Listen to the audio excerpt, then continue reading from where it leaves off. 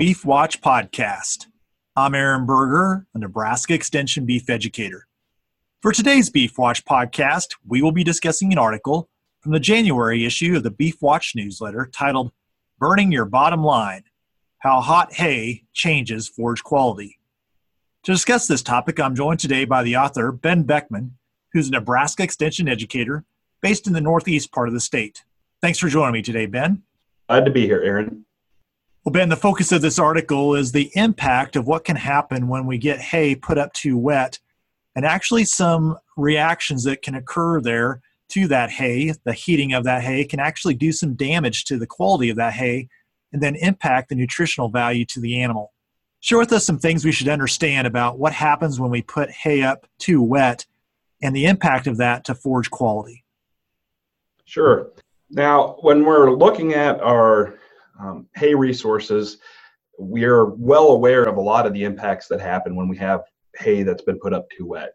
We have mold issues a lot of times.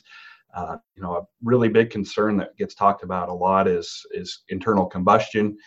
When we get things really, really wet, we have that danger.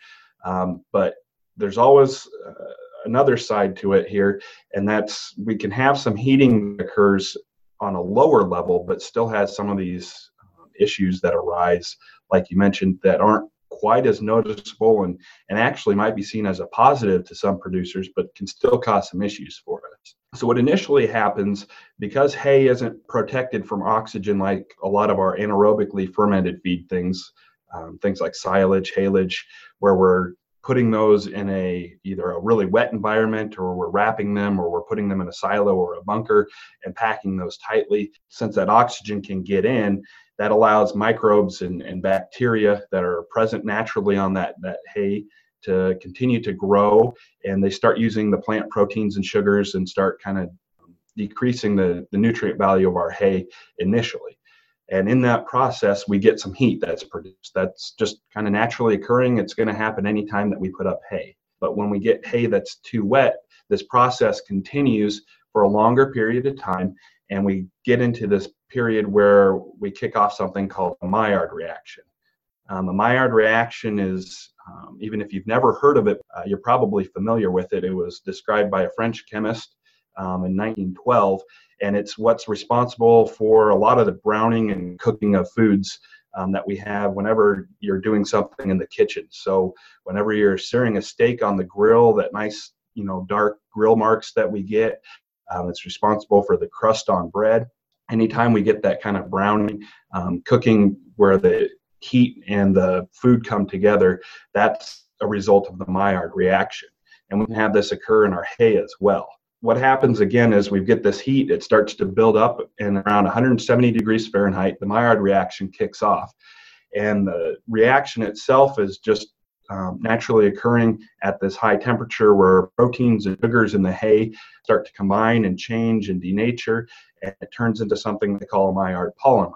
And the results, that really sweet caramel looking hay, some people call it kind of tobacco smelling, and see this sometimes in our bales, and cows actually love it. It's the same reason that we like a well-cooked steak. It's really tasty, something that those animals kind of seek out and prefer. Now, the issue with this is that Maillard polymer, while our animals like it and it's really tasty, isn't as great nutritionally as the base hay would be. That chemical reaction that developed that Maillard polymer has kind of denatured the proteins and made them inaccessible for our animals to actually use. And the big catch with this is the fact that our standard crude protein content in our feed analysis doesn't catch these heat damaged proteins, these Maillard polymers.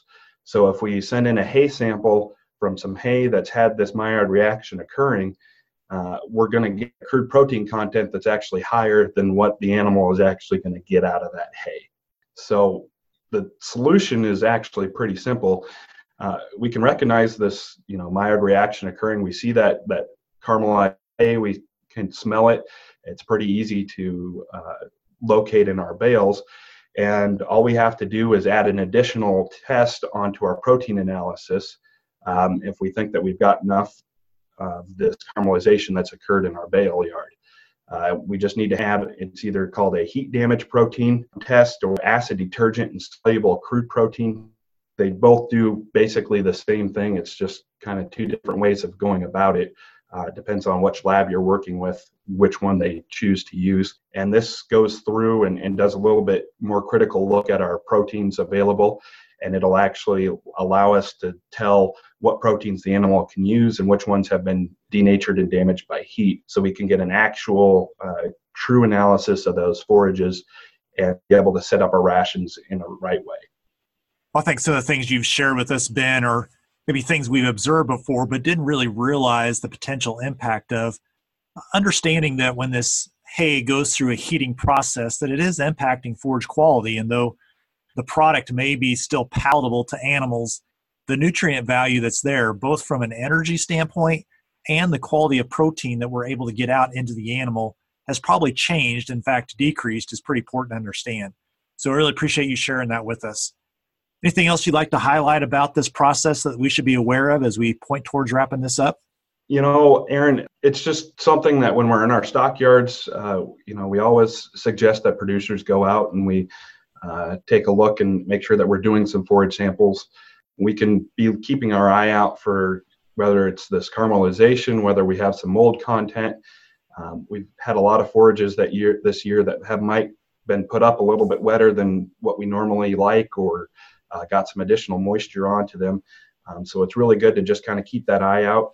And, a little bit's okay, but if we start getting high levels, that's when we need to start considering adding these additional tests, taking those additional steps to make sure that we're meeting our nutrient requirements. We had a lot of situations last year with our really cold temperatures that our hay, even high quality hay, wasn't meeting those animal requirements.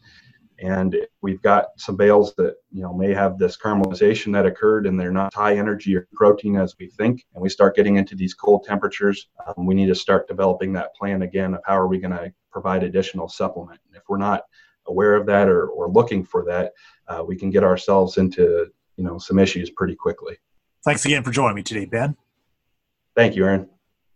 For more information on the article that was discussed in today's Beef Watch podcast, I'd encourage you to visit the beef.unl.edu website. At the website, you'll be able to find this article in the January issue of the Beef Watch newsletter. Also, at the website, there's additional information on understanding hay testing as well as hay analysis.